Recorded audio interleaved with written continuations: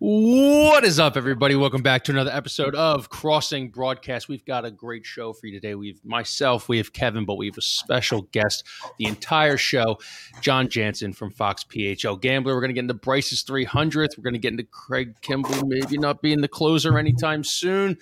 Howard Eskin calls out Crossing Broad. Can Ben Simmons return? Aaron Sipas versus Matt Araiza. The Eagles cuts all of it. Let's bring on two guys today. Kinker, Jansen. Wow, that was nice because you guys came in. I was in the middle. Slide on in. Yeah. Craig actually makes smooth crossing broadcast here. Well, Craig makes like $250,000 a year, so like that's what he should be coming up with. You get paid that much being, not behind the camera, not in front of it. I'm in the wrong place.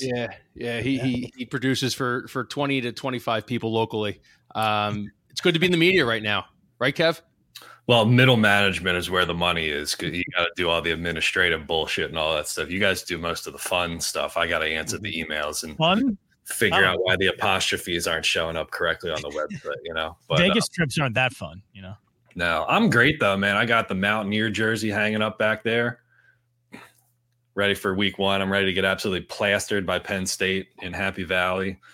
We're a minus 20.5 underdog on the road, so that should be good. I got my 94 WYSP cup here. Tomorrow's Friday. It's great. College football coming up. I know Jansen is a college football guy too. I like having Jansen on because Jansen is just a sportsman. He'll watch anything. Like you and Tandy, who'll even watch the Minutemen of UMass. Exactly. Like the gambler guys are just sportsmen. They will watch whatever is on television at any time. I can always count on Joe Tanzi if it's like midnight here. He's watching Washington versus Boise State, or he'll be watching Hawaii, Stanford. Hawaii, Stanford, Fresno. Fresno's a good one, I think, too. Yeah, great one. Yeah. Who are you guys playing? You're ECU Pirates. Who do you got coming up? Oh, we're taking on the Michigan Wolverines in the Big House week one. So it's a new quarterback, a new group of wide receivers, a new running back, and they get to take on Michigan week one. It's going to be great. It's going to be awesome. What's the line on that one? It opened at 37. I think it's gone down since Harbaugh has been suspended to like 35 and a half, 36. So the line's moving down. My two favorite bets, though, this week are actually going to be Penn State and Michigan. I love both of those teams this week. Sorry, Kevin.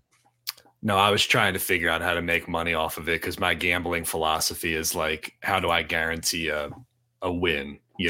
Like I can either make money or we can win, right? But we're a plus 850 dog. There's like no value on Penn State. I was getting ready to pull the trigger on like 500 on Penn State, but it would win me like 515. Yeah, I wouldn't even look at West Virginia unless it was at 10-1 or something like that. It needs to be much higher because Penn State, I don't even think Penn State's getting enough credit in this game, or at least West Virginia is not looked at, I think, in the proper way because they are not going to be good this year. I'm freaking out because Penn State's like the sexy pick to win the national championship, and I love that Drew Aller guy. I love that running back they had. The defense is obviously going to be good like it is every year. I'm nervous. As I don't root for Temple football, I root against Penn State football. That's my season. Until I'll tell you what, in Vegas, a lot of those guys kept talking about Penn State over and over again. The one team that was being brought up for national championship odds and sort of this dark horse, even though I don't know if you consider Penn State a dark horse anymore, but just one of those outside of the box teams that, outside of Alabama, Clemson, all of those usuals. Penn State was the one being brought up a lot, and people seem to really like them, which I do. Now, Pagan, are you going to cheer for Matt Rule tonight? That's a great question. I will. Yeah. I have no ill will towards Matt Rule. Yeah. He left when he should have left. I understand that we're a stepping stone program, but is Nebraska a volleyball school now? People are wondering that. Not me convinced. 90,000 showed up to the women's volleyball game last night. 90,000 people to watch women's volleyball and Scotty McCreery throw on a concert after it. So that's a tough look. I think that's the right philosophy though. I mean, Matt Rule's a guy who did a lot for Temple football. I wouldn't harbor any, like if, when he went to Baylor, it was the same thing there. Were you guys pulling for him? Did you want to see him do well there? And same with him with Al Golden when he went to Miami. Want to see him do well. Dazio, he can go fuck himself. Yeah, he was kind of like terrible. He just kind of seemed out of, I don't know. He left in the middle of the night to go coach Boston College. That went well. That went very well for him. not much of a thing. I it's funny because I love this time of the year because I love when college football starts, but I also get kind of like bummed at the same time because I know that Philadelphia just doesn't watch college football. Brutal, I know. Like college football the same way, Yeah, my perspective changed. I went to school down south, so my perspective completely changed. And I wasn't even at like a big Power 5 program. I was at one of the mid-level ones, and still football down south is huge, even high school football. So that changed my perspective, and it shows kind of it's cult-like, but very fun, and you just don't get that here at all. The closest you get to it is, people like to cheer for Penn State or either Notre Dame, and, that's not really college football to me, cheering for Notre Dame. Yeah, when the Penn State, I worked in the bar industry for like the first 8 years out of college, man. I hated Penn State kids. I hated them. We're bad tippers. They were terrible. They never knew the game. Like a lot of like the kids like that came to the bar never knew the game, just shouting at the TV when shouldn't be shouting at the TV when there's an obvious hold. I feel like Philadelphia is only Penn State fans during Labor Day weekend because there's not NFL on. So it's like the next closest thing is Penn State and Akron on Labor Day. And then you can move on from that and forget about Penn State for the rest of the year. Unless they're good. Then they come out of the woodwork. Yeah. It's like Notre Dame in the Northeast, Philly. It's like once Notre Dame is good, it's like, oh, here, let me show the calf tattoo that I've had since 1986. Yeah. My grandfather was a Notre Dame fan for no reason other than that they were on TV and because he was Irish. Or he was right. Yeah. My family is a Catholic household, so my family, my mom wanted me to go to Penn State very badly, and I went to the opposite and went to a huge party school in North Carolina. So, but here's my thing. Not to go off on a crazy tangent on this though, but like if you are like a Mormon or we call them now? the Church of Latter-day Saints. Like, are you like are you obliged to root for BYU? Coming at me with religious knowledge right now, Kevin. Yeah, you root for the Utah Utes against Florida tonight, and then you root for and if they suck, then you root for Utah State, and if they suck, then you root for BYU. Well, I don't think any BYU people are rooting for Utah, right? I don't know. I don't get the Notre Dame thing just always seemed weird to me. It felt like Dallas. Like I wrote a column a couple years ago saying like if we rip Dallas Cowboys fans who are from this area, grew up in this area, who have nothing to do with Texas or whatever, then why do Notre Dame fans get a free? It's the same thing. It's the same thing. And the answer really was like, well, there's no other local team to give a shit about, right? If Penn State was in Philadelphia and Temple was in Happy Valley, and you had a legit local program here, but people were going on the Notre Dame bandwagon instead, then you could make that same argument that we have about like the cockroach Cowboys fans here. But it sounds like the Notre Dame fans kind of fly under the radar, but the same thing that we criticize the Cowboys fans for is the same thing we'd criticize the Notre Dame fans for. I just think the only difference is there's a vacuum there because there's no other like bona fide like de facto local college football program. And I especially hate Temple. Fuck the Kurt Warner family. Kurt Warner put John Jansen in a body bag. In a body bag last year. You didn't help. You're like, oh, Jansen, a coward. Once Kurt Warner starts getting in his mentions, he just cowers away. I'm like, well, I mean, you're probably right. I'm not doing quarterback evaluations. You said your point, and then EJ Warner went out and threw for 500 yards like the next 3 games, and it was like, okay, John Jansen once again, terrible quarterback. My quarterback analysis isn't great. It's not the best, I would say. EJ Warner and Jalen Hurts have proven you folded like a cheap suit once Kurt Warner said something. I was also multiple beers deep. My school, it was good that year, was getting beat by Temple at the time. I was not having fun. I was in a spin cycle there. I was not having fun. Best game on tonight, by the way. And thank you guys for obliging me on some college football talk to start off. Florida at Utah tonight. And Nebraska, Minnesota. And there's not a lot of great games on this weekend. Georgia and Bama have cupcakes. Let me throw you out this stat, and John, you'll probably like this too.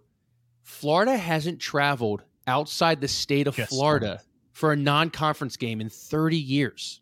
Yeah, I think I saw the video of the last one. It was Syracuse, I think, in 91 they did, that seems impossible to me. How do you not have a non-conference game outside of Florida in 30 something years? It's crazy. I've never heard or seen anything like that. Did you I did a story actually like a year ago. Do you remember when Devontae Smith came out and he talked about like playing in the cold or whatever? Yeah. And there was the big video of him wearing the huge jacket, right? I mean, he's only like 170 pounds, right? So of course he's probably cold. But wasn't that the Jacksonville game and it wasn't even that cold out? Something like that? No, the Jacksonville game. Some say the Jacksonville game was colder than the Snow Bowl when Shady ran for Really? Yeah. That doesn't seem possible. It was 40 freezing, degrees? Freezing rain. Go ahead. But I looked at Devontae Smith's entire game log at Alabama, and take a guess at how far north. What was the furthest north that he played?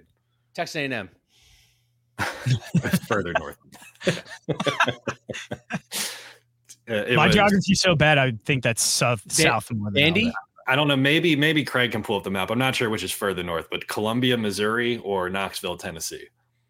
Oh gosh, he did not play a single game above the Mason-Dixon line because Bama was playing their SEC schedule. The furthest north SEC team I think is Kentucky, and otherwise they were playing. They played a lot of those like neutral site like Atlanta games against other teams. I love how we're bringing up the map. Boy. Okay, so this is $200. This is $250,000 right here. Baby. This is where he makes his money, right here. He spelled Columbia right too, but like he's trying to find the right one.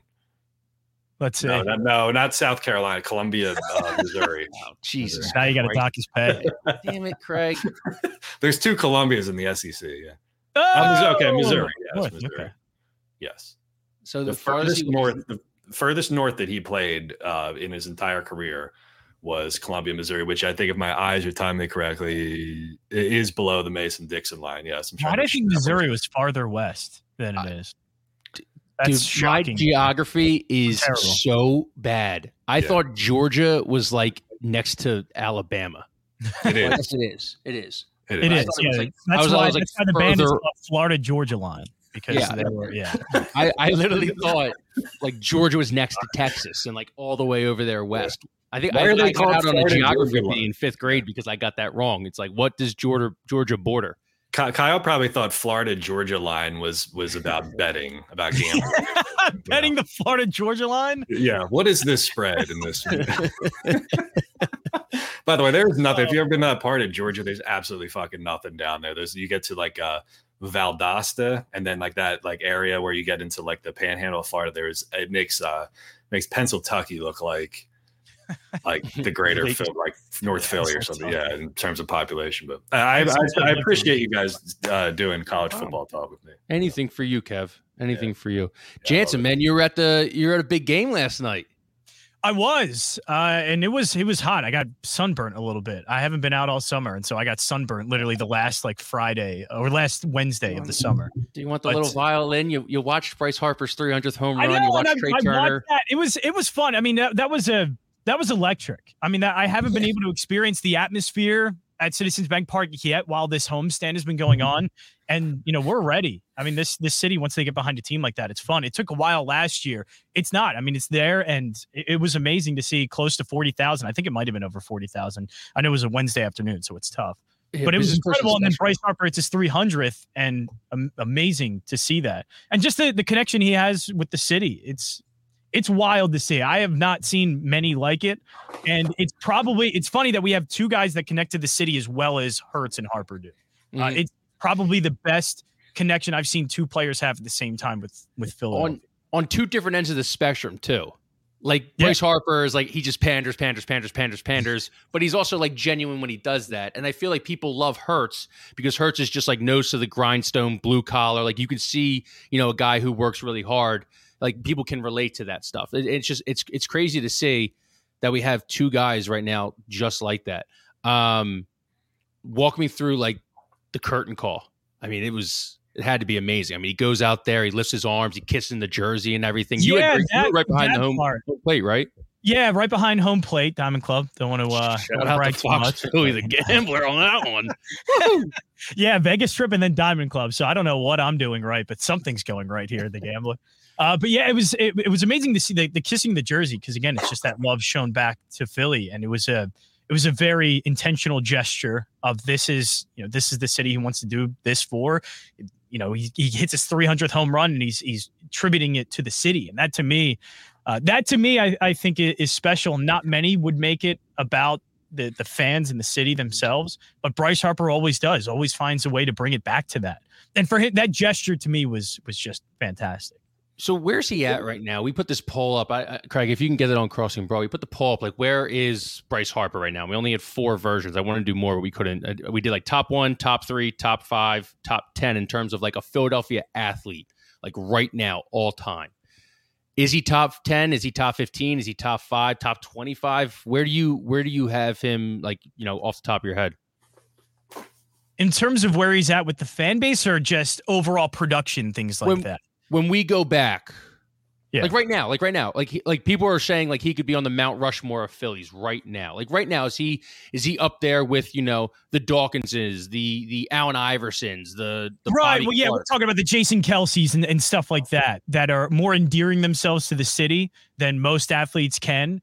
And I think, yes, I've not, because there's not many times a free agent that is getting paid this much money. Like, how many times in Philadelphia's history do you get the big free agent? First of all, you pay him all the money, and then he ends up not only working out the contract because he's playing so well, but then he's the most loved player. Philadelphia doesn't like the guy that's making the money. Philadelphia doesn't like the guy that's at the top, the star. We like the grind guys, the guys that are, just making the roster, but then come up and overperform, even though they might not be that talented. This is different. I mean, this is a star through and through. He's one of the biggest faces in baseball. He's been one of the biggest faces in baseball since he was 16.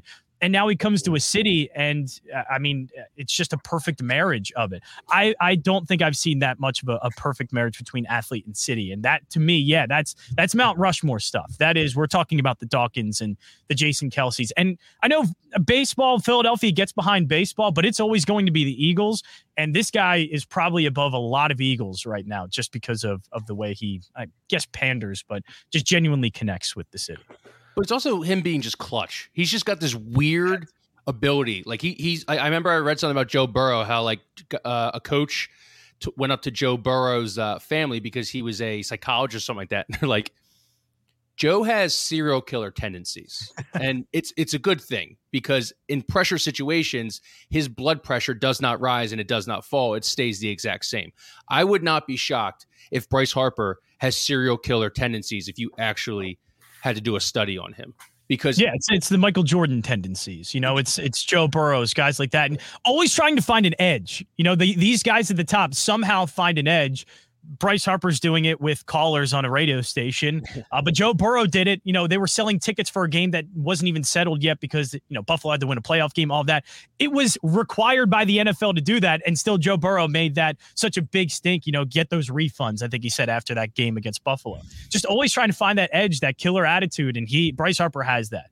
And in Major League Baseball, that's tough because it's hard to find that in a player. And it's hard to come up clutch in those moments because baseball is such a high variance sport, but yet Harper just has that attitude, that mental edge that just not a lot have. And it's pretty wild to see that he comes up clutch almost all the time.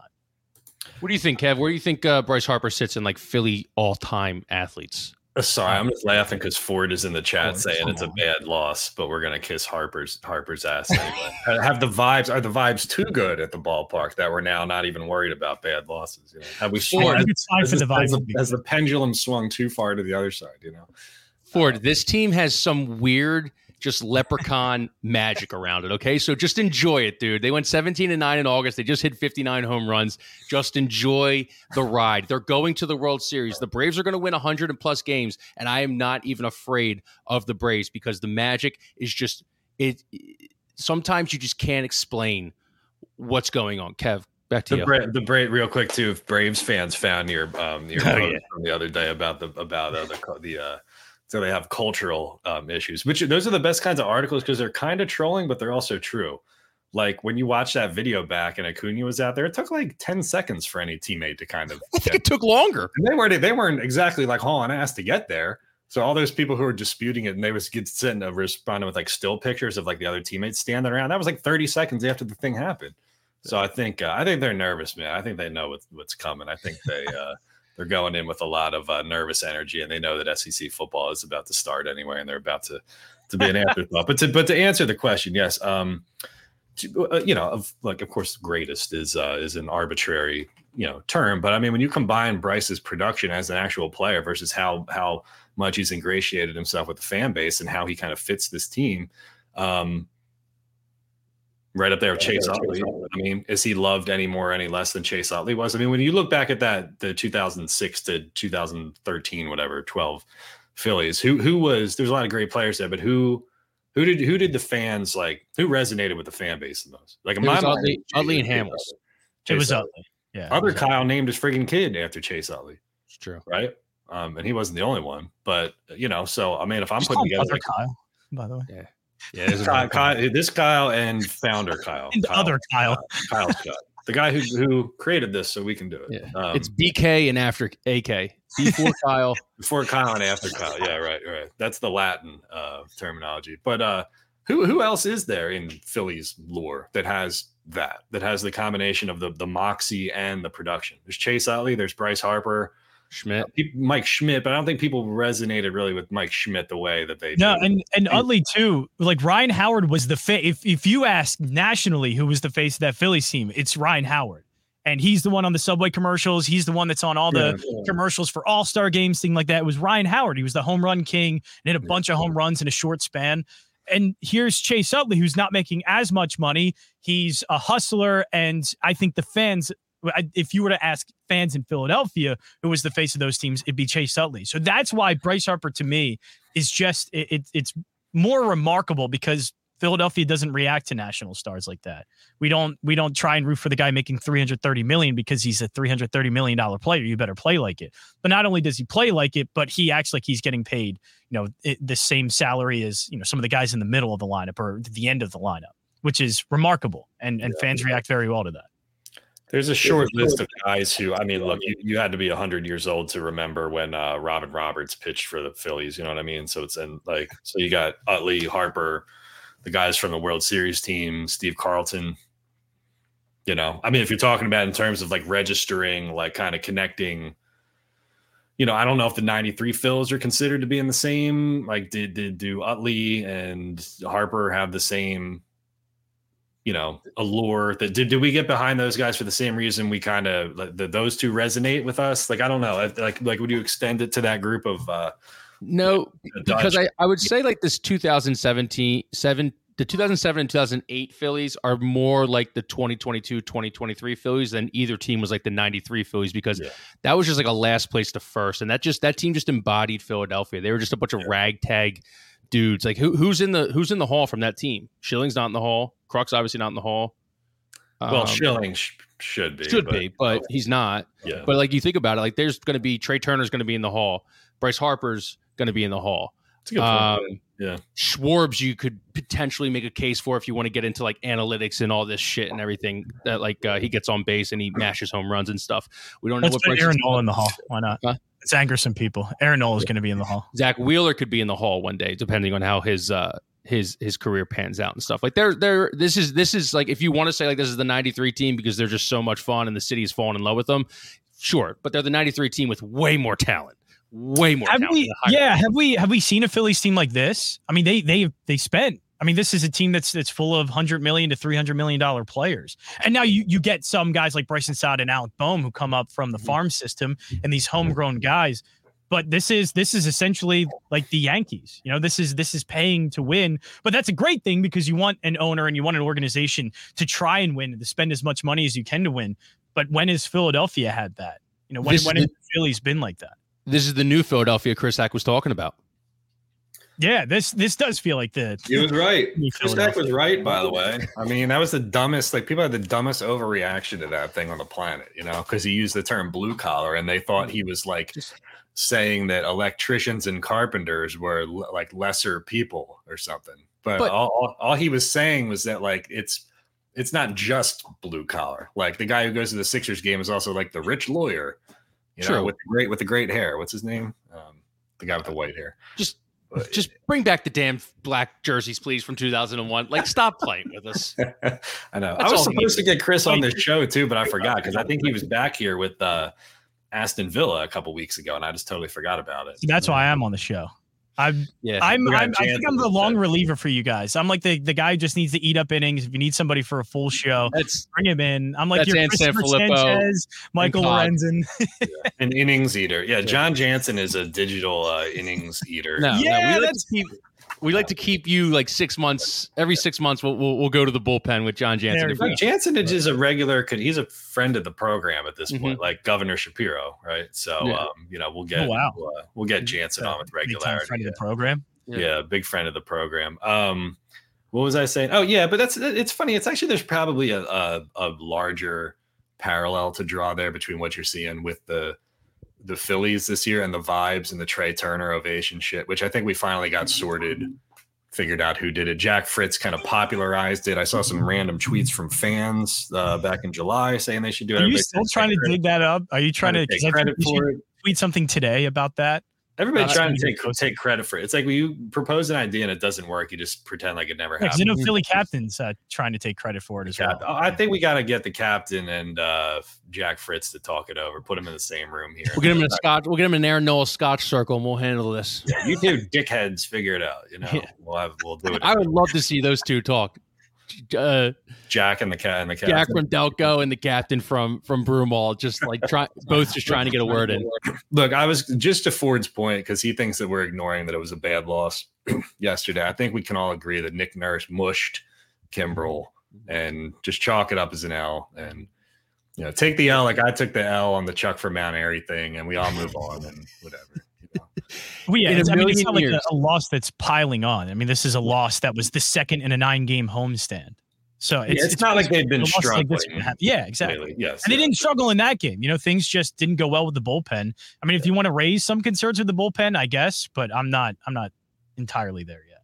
Yeah. What would you be open to a closer by committee kind of in the playoffs? Like, obviously Suarez closed a couple games, Dominguez closed a couple games. I think Eflin even closed a game or two last year in the playoffs. I'm worried about Kimbrel, 38 years old. I mean, that arm, that's a lot of hanging. A lot this year. Yeah. It's a lot of hanging on that arm. I mean, that at some point your shoulder is held together by dental floss, and it might not pan out.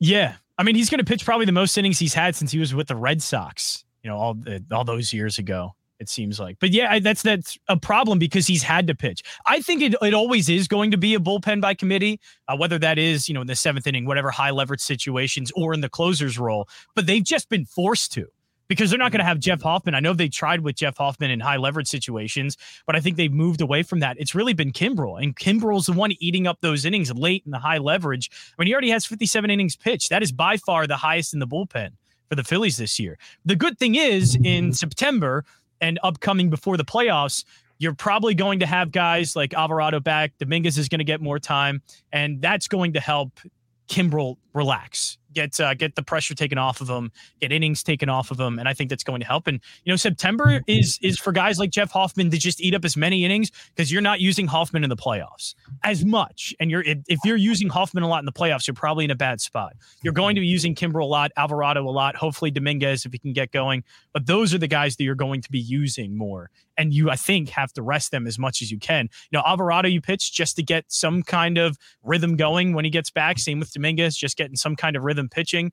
But for Kimbrel, it's all about rest, and I think he'll get that. I just want to say, Philly fan says he was catching up on 2x speed. The lawyer whose name I couldn't remember is Tom Klein.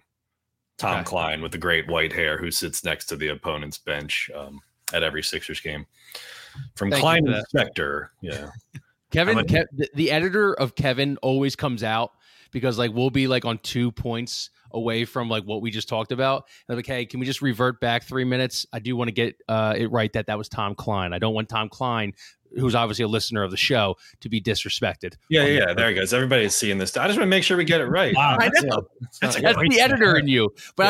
I don't think Ford or Philly fan or any of the other guys damn, I can't believe Kevin Kincaid did not get that time. How did he forget about Tom Klein? Yeah, exactly. That's a great head of lettuce. Good for him. Yeah, it really He's got great hair. His hair kind of looks like Edelman's, just a different color, Yeah. I would try to do that, but my hair is too curly. I can't do it. I look crazy with long hair. I look like it just goes up and out. So who is the tried to do the heavy metal rocker hair before, Kevin? Have you tried that look? Heavy metal hair? Yeah. The long, just straight hair. You tried that, couldn't do it. Believe it or not, once just for shits and giggles, my wife tried straightening my hair just to see what it would look like. I looked like some emo guy, like some. Look like you're the lead singer of My Chemical Romance or something. Yeah, exactly. I looked like the lead singer. You look like Pete Wentz, like back in 2008. Look at that! Look at him. That's a nice head of lettuce there. You do. You look like a European soccer player there. I know this very well. You look like Parizzo, the guy from Italy. You know how I look? I have more product in there than Brandon Marsh, than water on Brandon Marsh's hair, just to get it to look that way. Because normally, Is that more Michael Lorenzen than Marsh? That looks more Lorenzen to me. Yeah. Dude, you have an open flame next to that hair, man. You're going up. Yeah, there's a lot. There's a lot of chemicals. That is like the trash yards in Northeast Philly. I just got to make sure I'm not in that blast radius when that happens. Yeah, exactly. So, hey, I'm just here for. Oh yeah, Pirlo. Andrea Pirlo. Yeah, I do kind of look like I am part Italian too, so I'll take that as a compliment. Yeah, which is why I'm also allowed to say Guido in stories that we write on the website because it's self-deprecating. It's not me making fun of other people. I'm making fun of our people. Am I allowed to say Guido? You're not Italian, right?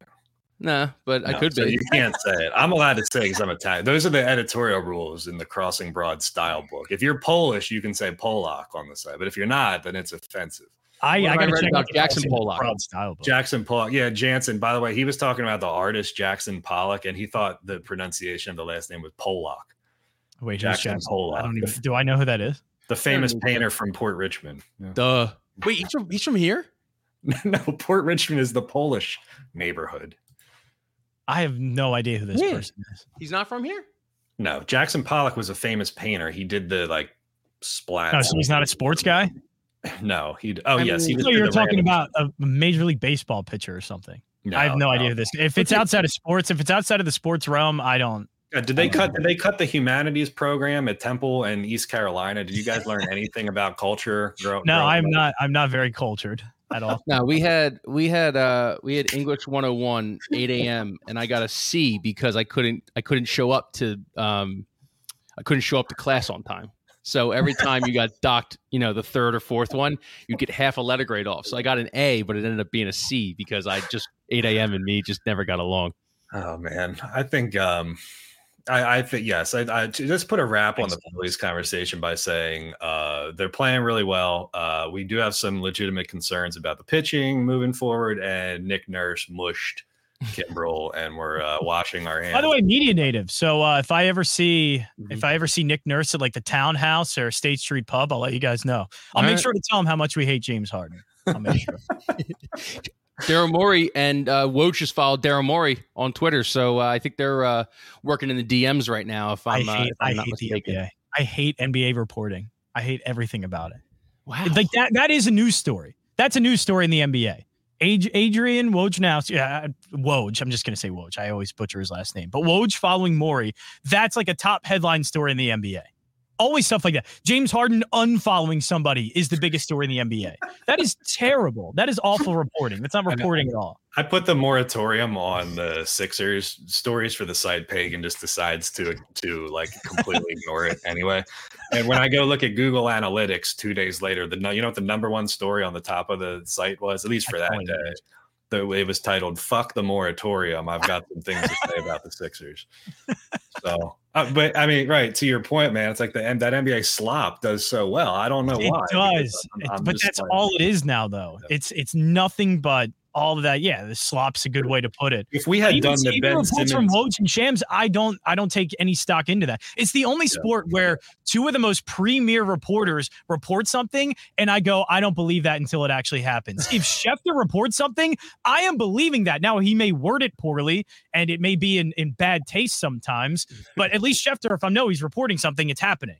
Or even Ian Rappaport, who's not bad. It's better than Shams and Woj. It's stuff that's they're putting out stuff that can be proven one way or another, like demonstrably, right? Adam Schefter would say Jalen Reagor is being waived by the Vikings, right? And then, okay, well, that came out, officially, whatever, or, didn't come out officially, but we know that, okay, yes, they're going to waive him or not waive him or whatever, right? Woj will say some shit like, there have been conversations behind the scenes about, working with so-and-so's representation, discussing the framework of a trade, and the trade might include this person and this person, but then they end up trading him for somebody different. But how do I disprove Woj and say that they never discussed what he was talking about? You know what I'm saying? It's all this stuff that just kind of floats around out there. That's not impure. Well, the James Harden thing is the best example of it, because we've heard multiple reports back and forth between Harden is going to come back, he isn't going to come back. He wants to be traded to LA, but here's why he's not happy with the Sixers and what Daryl Morey lied about. It's just back and forth on a bunch of things that could be true, but they're just throwing stuff out there. The same way an aggregated news site. I mean, the same way any aggregate news site would just throw anything against the wall. That's NBA reporting now. That's just, it's any small rumor, any little thing, any GM, owner, or agent says is going to be tossed out there immediately without a second thought to it. But it works. It does. I mean, it does. The NBA machine, I mean, it's a sport that shouldn't be all year round, but here we are talking about it, as college football is about to start their week 1 and the NFL starts in a week. And here we are talking.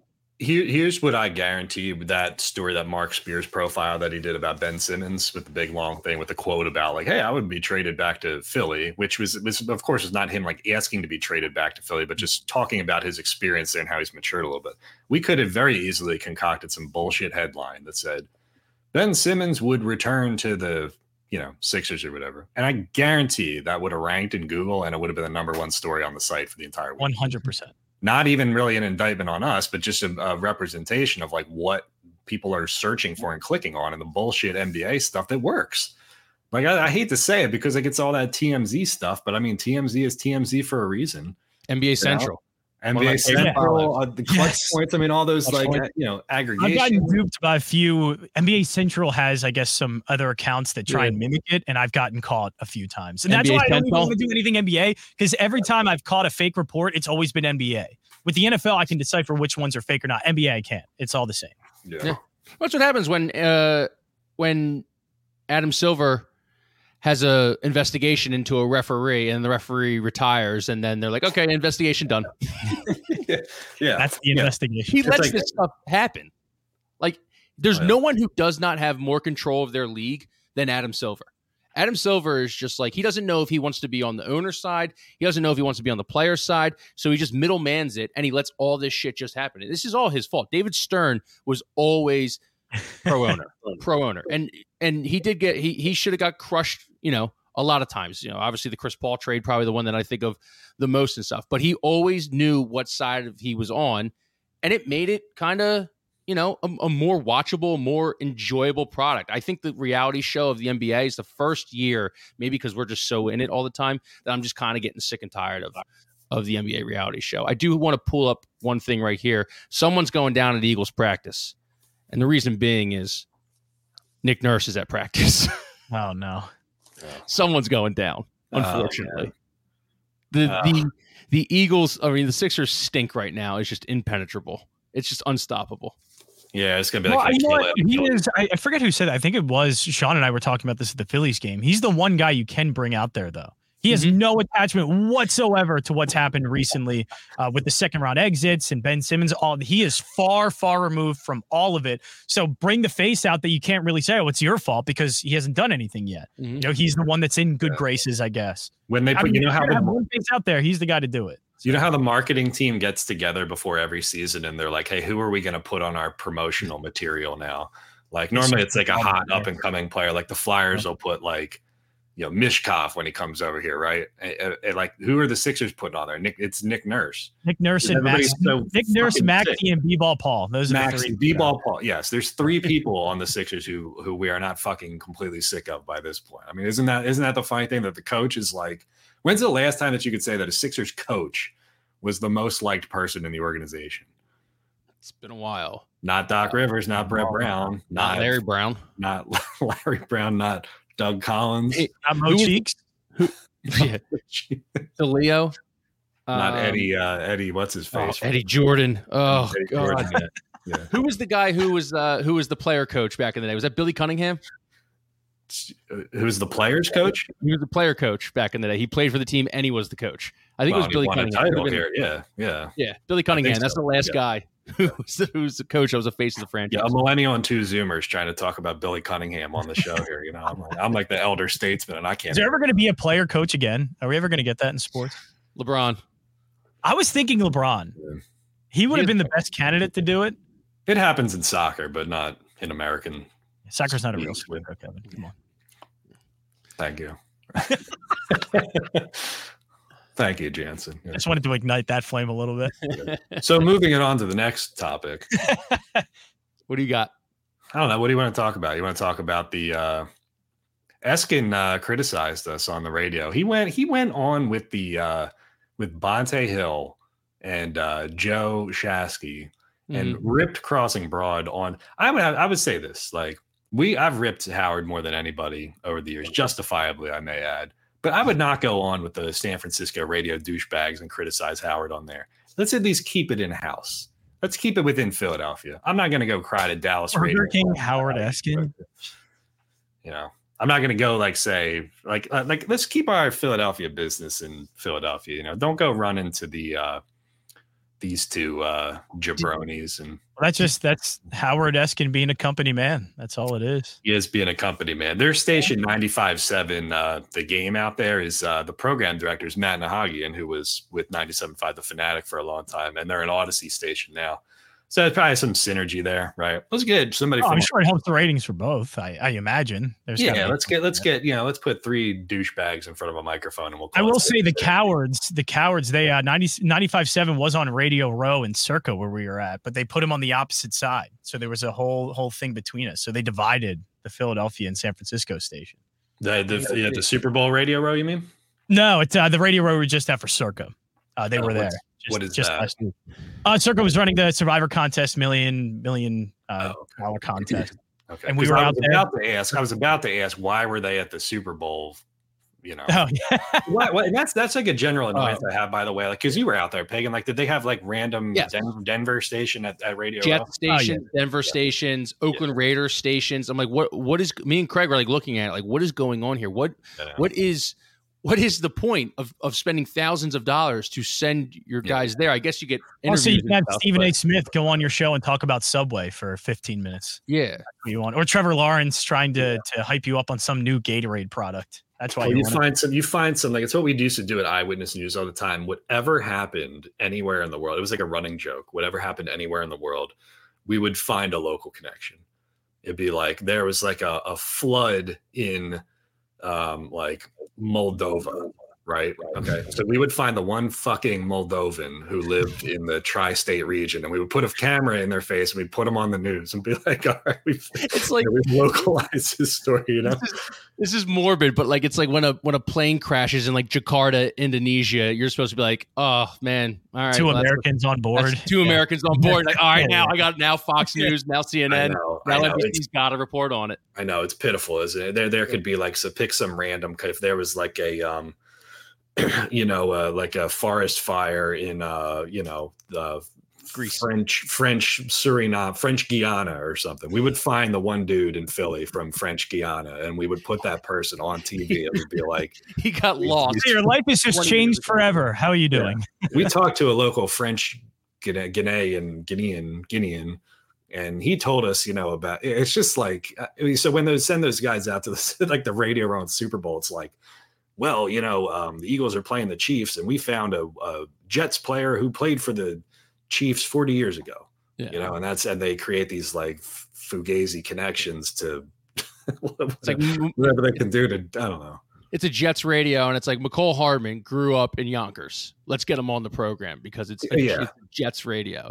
We used to do, when I was at my like small bumblefuck station in Augusta, Georgia, there were no pro teams down there. So, we talked about minor league baseball.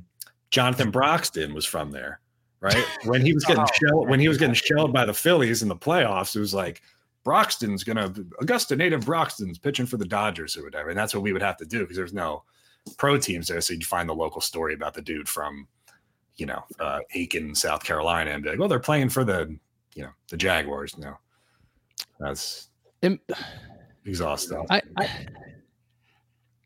Eskin. I'm echoing for some reason. Why is he echoing, Craig? What is going on? $250,000, dude. Do I have to respect him? Like, dude, like whenever you hear about it, when he says something about us and everything, or he says something about someone else, or he goes after the Sixers arena, and obviously ball washes the Eagles. Like, it's always like, well, you can hate him, but you gotta respect him. Like, do I? Like, he doesn't inspire me any. Like, I'm not trying to be 37 years on sports talk radio. I'm not Yeah, trying to I mean, for me, I'm one guy that loves Cataldi because I started doing radio because I would listen to Cataldi with my dad in the mornings. And like that's the reason why I'm doing radio. So everybody, has their opinion about him. But when he's on the Phillies broadcast, I'm seeing all these tweets of, oh, Cataldi, I thought we were done with him. I'm like, oh, it's great to see that guy again. That's the reason why I'm doing that. It's perfectly fine. I listened to Eskin with my father, and I absolutely hated Eskin when I was 6, and I hate Eskin now when I'm 30 years old. I can only imagine what you would be at 6. You must have been a curmudgeon then too. I was a bad kid. But I was the same way. Like, my dad used to have Eskin on all the time when we were driving to like Boyertown baseball practice or whatever. And, a caller would call up and he'd call him a moron and tell him why they were wrong. Yeah. So I the way that I separated out, this is what I did with Angelo, like when I would write about him or when I did the last story when he retired or whatever. Like, I think you have to have a baseline respect for anybody who carves out that kind of career. Like, Why? I mean, absolutely. I do, because it's like in a business sense, longevity, sustainability, understanding the market, and like creating this niche role that's sustainable. Like, anybody who has the savvy to create something and make it last as long as possible, like, I have to begrudgingly respect their.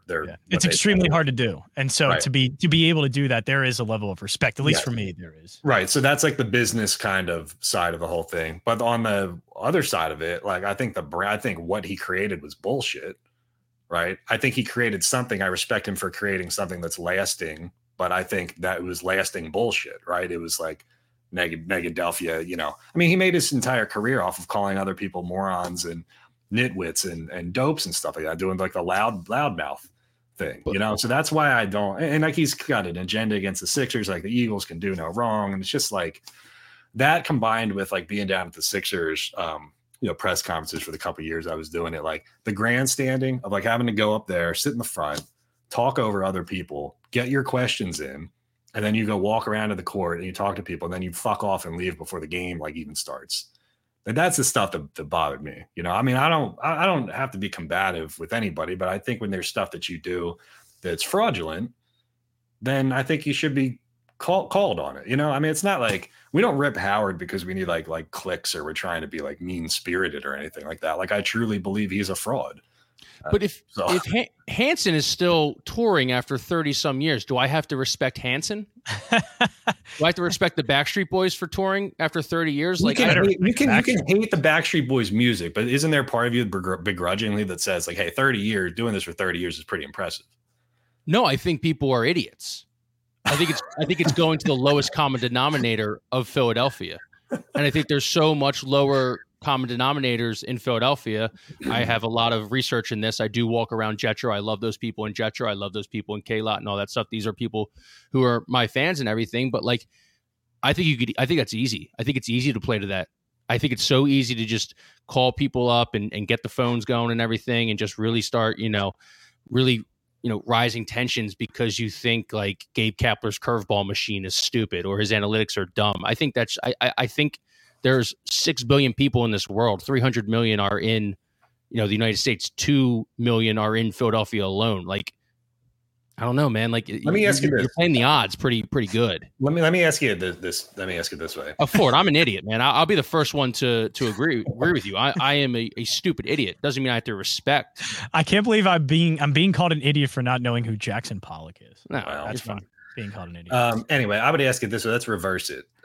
There's a lot of people who don't like Crossing Broad, don't like what we do. It's fine, no problem. If we end up doing this, like if we are blessed to be able to do this for another 15 years, and I have a 30-year career in Philadelphia sports media, but people don't like my writing or don't like what I do, would they begrudgingly say, hey, I thought Kincaid was shit, but I mean, he made this work for 30 years. Like, at least I respect that part of it. I mean, is that like a realistic thing to go to, or do people think that what we did was bullshit the entire way? I kind of look at the same way I look at Angelo Cataldi and Howard Eskin. Be like, I know people aren't, I'm going to be doing this for 15, 20 years, and people are going to be like, just retire already, loser. Like your time is over. You're irrelevant. I think you get to the point where you hurt you. I think you get to the point where you start to hurt your own legacy too. Yeah, I mean, like the Howard and the Angelo of the 90s. In the early 2000s, we're not the Howard and Angelo that like a younger portion of Philly sports fans. No, I mean, at one point, Angelo Cataldi was a pretty good journalist for the Inquirer who had like a master's degree from freaking Columbia. right? So he's not dumb. Like, so that's what I'm saying when I go back and do that stuff. I'm like, this guy's intelligent. He created something. I think his creation was bullshit, but I respect the fact that he was able to do it. I think that's also for me. I respect the creation of it, because even though you're right, I think some of the things are like low hanging fruit, Kyle, that they're kind of picking at here, but still to create the show that Angelo did, I thought was extremely difficult to do. You know, if it was that easy, everybody could do it. I don't know if I would, you know, I'm confident in what I do. I think I'm a really good sports radio host, and it'd be really difficult to do a show that he did. So I respect the creation, even though it's not my flavor, not my brand. Like, I love Colin Cowherd. I also think his takes are really dumb, and they're there for a reason. And he's just trying to make, you know, the Philadelphia fan base mad, stuff like that. But I can't do a monologue the same way that Colin Cowherd can, or I can't debate or entertain the way Stephen A. could. Yes, you know, it's just there's I think it's a lot tougher. I mean, there's guys that of people that can do what Cowherd does and Cataldi does. A lot of it just comes down to just doing it. There's a laziness factor into it. There's a self-esteem factor into it. It's not just that these people are talented, in my opinion. I think a lot of people are like, well, I rather go, you know, work my 9-to-5 insurance job than go out on the radio, give a take, and just get shit on by everybody on Twitter. I just think like our philosophy is like, if you read Crossing Broad 10 years ago, you know, Crossing Broad was a lot more combative than it is now. I mean, people can say what they want to say about us, but we don't go after like 15% of the people that Kyle used to go after. Kyle used to crush the Flyers writers like every day. And the Radio War stuff got pretty like intense there for a bit. And so our like ground rules is like, I mean, you can corroborate this, man. Like we don't have any kind of like plan of like who we're going to go after and who we're not going to go after. It's just sort of like, if we see something that we think is kind of fraudulent and disingenuous and like inauthentic, then we'll call it, you know, and we'll call it out. Right. Cause I think you can be whatever you want to be in Philadelphia sports, but just don't be a phony. You know what I'm saying? And I felt phoniness coming from both of those guys. Yeah. I can respect what they built and you know, say, hey, it takes a lot to do that and to create that brand and to sustain it for a long time.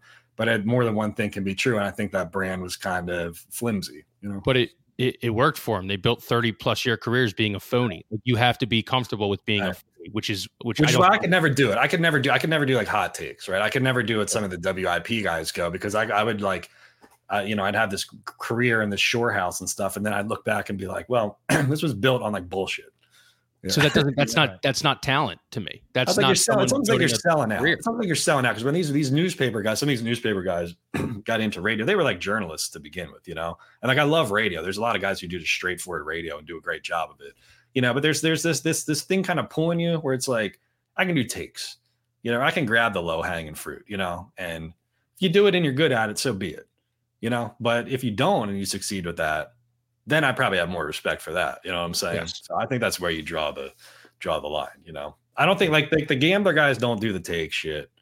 Say what you will about Missinelli and his various transgressions, but Mike didn't go on the radio and say, I would undo Carson Wentz's contract. Like, he wasn't doing shit like that. That's always been more of a WIP kind of thing, but I'm interested to see where that goes, because Spike's not there anymore. And, you know, with like Rod Lakin in charge, I don't know if at some point you see maybe a shift away from that, or maybe the pendulum swings back the other way. I'm not sure. You know? We just wanted to put, well, they just wanted to put Trey Turner on a plane 2 months into his contract. I don't think it's really going any. Well, you got so mad. I've never seen you as fired up as you were when you went after Giulio. I can understand why you would. I mean, and that's the thing I can't do, and that's why I don't respect Howard Eskin. I don't respect Angelo Cataldi, because like, you're a phony. You're a fraud. And I get that. It's a tough balance for me, because I want to engage in those conversations, because Trey Turner, when he was struggling, was the number one conversation. Like, that's something we had to talk about. But I think, I don't know, is there any room for nuance in Philly? I don't know if there is, because radio in Philly, at least from what I've experienced so far, it is different than anywhere else. It's just vastly different. And so I think the audience engages with some of that stuff a little bit more, when I don't know if there's room for a nuanced take or something that has layers to it. You know, I don't know if those conversations can be had on radio. Well, I hope you're ready. Just because It's what we're attuned to, just what are used to for the past 20, 30 years. I mean, the nuance king is sitting to in the blue right here. I mean, he is the ultimate middleman. Dude, look at you working up a sweat. I love that, man. I'm getting worked up here. Yeah, I love that. Yeah, I love that. Talk about radio and media, and he starts breaking out into a sweat. I love that. No, Kev, I mean, Kev's the nuance king. I mean, he and a lot of times he's right. Like he's like, this could be true, and then this could also be true, and we make fun of him. But you know what? He's probably right at the end of the day. That more things can be both true than they can be just one side fits all. It's not just a sports thing too. I mean, like just in casual conversation, you sit there talking politics with somebody, hopefully not at the dinner table, but like somebody in your family who's like, I don't know, pick whatever issue we're divided about right now. I mean, they glue themselves to these talking points that you see on television or on Twitter or whatever that the blue checks are throwing out there. And I'm willing to bet that like 90% of America does not subscribe to either one of those things. You know what I mean? They're probably somewhere in the middle where they probably look at it a little bit differently and think maybe we'll take a little bit of this and a little bit of that. You know, so I think it's like a battle that we're just all kind of fighting in general to kind of say like, let's just like slow it down here and put these things into consideration. In a way, nuance is almost like the hot take because nobody's doing it. You know, right? Like the hot take is to be a fence sitter. You know, Rush Joy is like rolling his eyes right now, like asking me to take a side on something. I think not taking. I think you're right. It's also a national thing because even this is what happened with Le Batard and Stephen A. Smith. They got mad at each other because Le Batard said you ruined sports television. Yeah, they're still fighting. He literally he said to Stephen A.'s face, "You have ruined sports television and the future of it." And you know, Stephen A. Smith obviously took offense to it, and he's built this big empire. But yeah, it's gone. It's the pendulum has swung in such a favor of hot takes that I don't know if there is room for something like even I think the Le Batard showed this as well, but there's not many of those that does things the way they do it. Kyle, do you respect Stephen A. Smith? No. I respect him in terms of being able to get up every day and be entertaining. I respect him as an entertainer. I do not respect his sports takes. I do not. I would say 25% of me respects him being an entertainer. 75% of me, if I saw Stephen A., I wouldn't even stop walking. Because he actually gets in trouble because of that. I think you're right. I look at Stephen A. as an entertainer now, but he used to be, on beats, basketball reporter. And when he tries to do that, that's where he gets in trouble. That's when he's trying to report. He heard from Lonzo Ball's doctors that the knee isn't going well. And then it was Lonzo's like, you're absolutely wrong. So when he tries to step back in the reporter's shoes, like he doesn't know when that's cross-pollinating and when that goes awry, because that's what happened in the Lonzo Ball situation. And it's happened over and over and over again for Stephen A. He still thinks of himself as both, but he can't do both. WFAN was having issues with that too. Cause I think like the other week, Tiki Barber came out and tried to throw out a report. Yeah. Robert Saleh, it's like, I will say the one thing about Fanatic and the Gambler and WIP is that you guys pretty firmly like stay in that lane of like, we're going to talk on the radio. Like you guys aren't trying to break stories or anything like that. And honestly, I think the last two times WIP tried to do it was when Craig Carton got sued for the Eric Lindros thing. What did he say? You guys don't remember. That was in the 90s. I think Craig Carton said something like that Eric Lindros didn't show up to practice the next day because he was like drunk and hungover or something like that. And that they sued the shit out of him. Yeah. I think there was another thing with Howard in there too, with Allen Iverson. I want to say there was another lawsuit like that. So I think it's like, I think the radio guys pretty firmly like stay away from doing that kind of stuff. I was surprised that Tiki did that because I don't think that's naturally in their wheel. Isn't that this ironic thing to put a bow on this about Howard calling us useless? Because like the reason why they don't do these secondary and tertiary reports anymore is because of the advent of the internet, the advent of blogs like us, the advent of social media, where we can go right there and disprove everything we want in the matter of seconds. So like when he calls us useless, he's actually the one that's become useless, ironic enough. It's just, I mean, the whole thing is funny because I always look at it as like, it's my final point on this subject. I look at like the collective, like Philadelphia sports, like ecosystem, right? All the television stations, all the beats, all the radio guys, the blogs like us or whatever. And like, is the ecosystem healthy or is there like kind of like a invasive plant or some shit in there? Right. I think Howard and Angelo were like this invasive plant because they brought this like Negadelphia kind of like knee jerk emotional shit to it. And I felt like it just didn't really vibe with where the city was going, at least over the last 5 to 10 years. I mean, look at like the Trey Turner ovation and all that stuff and the Ben Simmons stuff. I mean, so what they did 25 years ago just doesn't really vibe with kind of where things are now, you know? So maybe their brand was better and made more sense back then. But I think you remove that from the ecosystem. I think the ecosystem becomes healthier. I think you have good conversation like this one.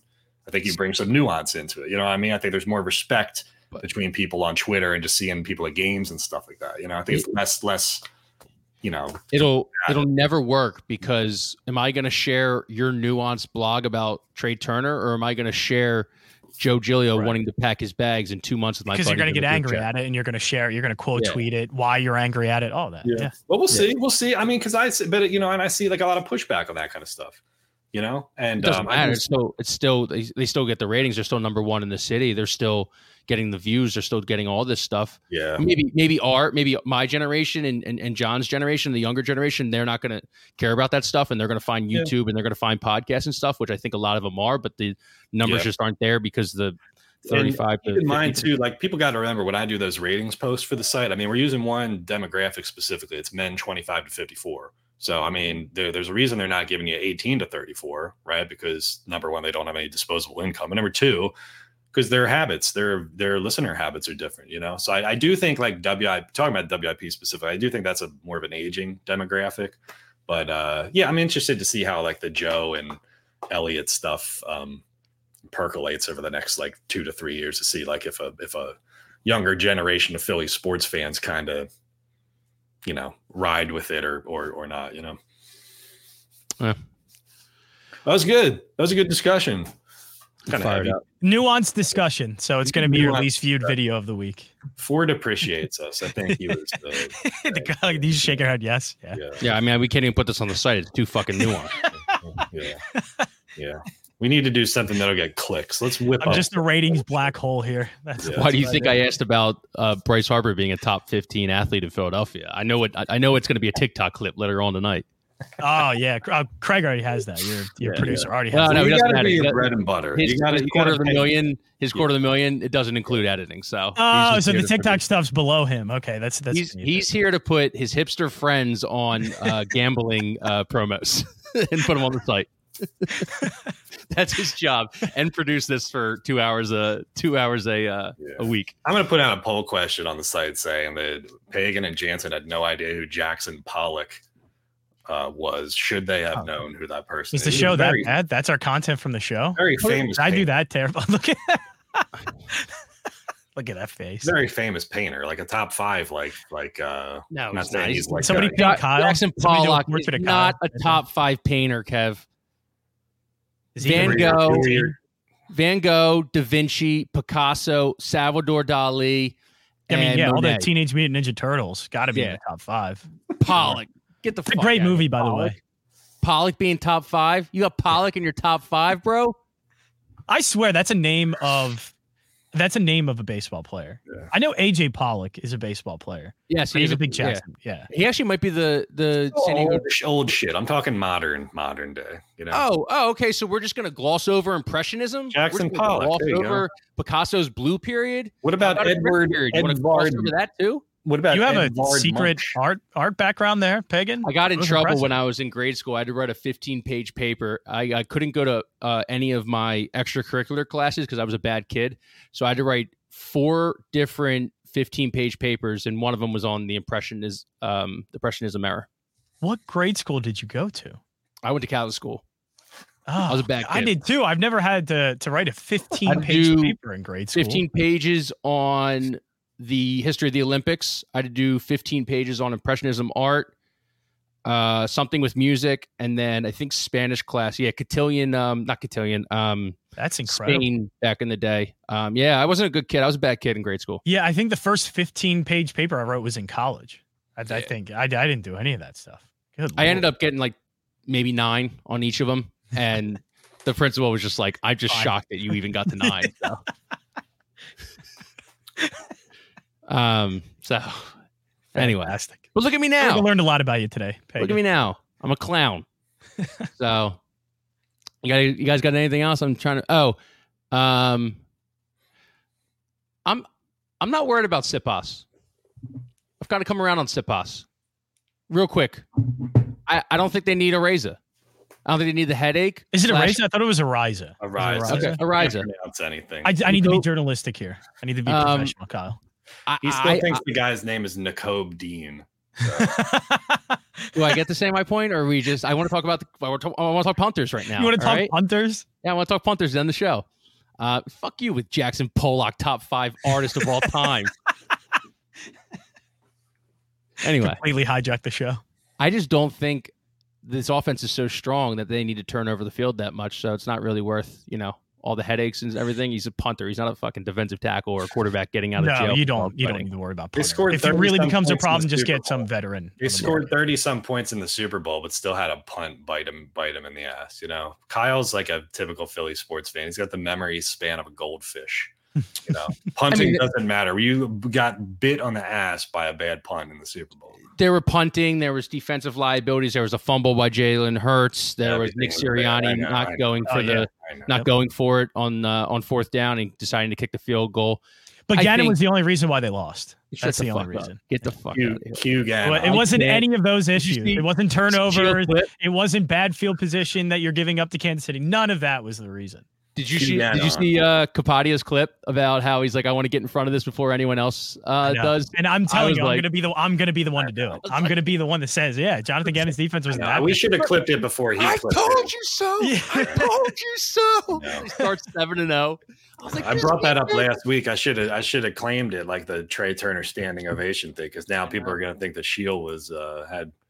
Proprietary. It's wild to me that Gannon is the one that gets the blame for stopping an offense that nobody in the entire season stopped once. No. I think Indianapolis stopped them and they did well, but that's one game.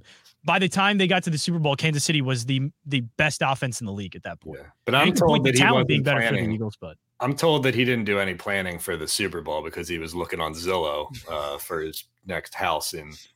Yeah, I don't think the extra 5 minutes of planning was going to stop the greatest quarterback I've ever seen in my life in Patrick Mahomes. And Andy Reid, too. If you have the most innovative offensive play caller almost of all time with one of the greatest quarterbacks I've ever seen of all time, and everybody's like, well, why didn't Gannon stop that? I don't know. Did anybody? This is what nobody fucking says. Okay, say they lined up in the same way they did on that touchdown. What if he didn't roll the safety and instead they played man-to-man on that? Well, what if Andy Reid decided to just stay with the original play instead of doing the backdoor? Like, it's a guessing game anyway. He could watch all the film in the world, and you still got to guess at what the offense is going to do. So, all right. Anyway. 5 years from now. Yeah, good show. We're still going to be arguing. Was it Gannon's? My entire shirt is going to be sweaty. Let's see the pits. That's a dark blue shirt now. Let's see the pits. I love that. Instead of pit checks, we got to do a pit check by the end of the show. Fired up. I'm like the Arizona basketball coach on the sidelines. Was his entire shirt? Yeah, Miller. Yeah. His entire shirt was soaked in like the first half or something. So. Oh man, right. Kev, good luck this weekend, man. Good luck this weekend with the against the Nittany Lions. Oh, we're gonna get our asses kicked. Oh, I know I have a fan here. I should just turn the fan on. What's up, Branson? All right. Thank you, everybody. I'm gonna go. I gotta be honest with you. I gotta take a piss too. I'm gonna see. All right. Kev, thank you, Johnny. We appreciate you coming on, man. We'll get together another 6 months when we need a long reliever. Thank you. I'll always be there. I'll be there. All right, buddy. Guys, thanks for everyone listening. Have a great weekend. Talk to you.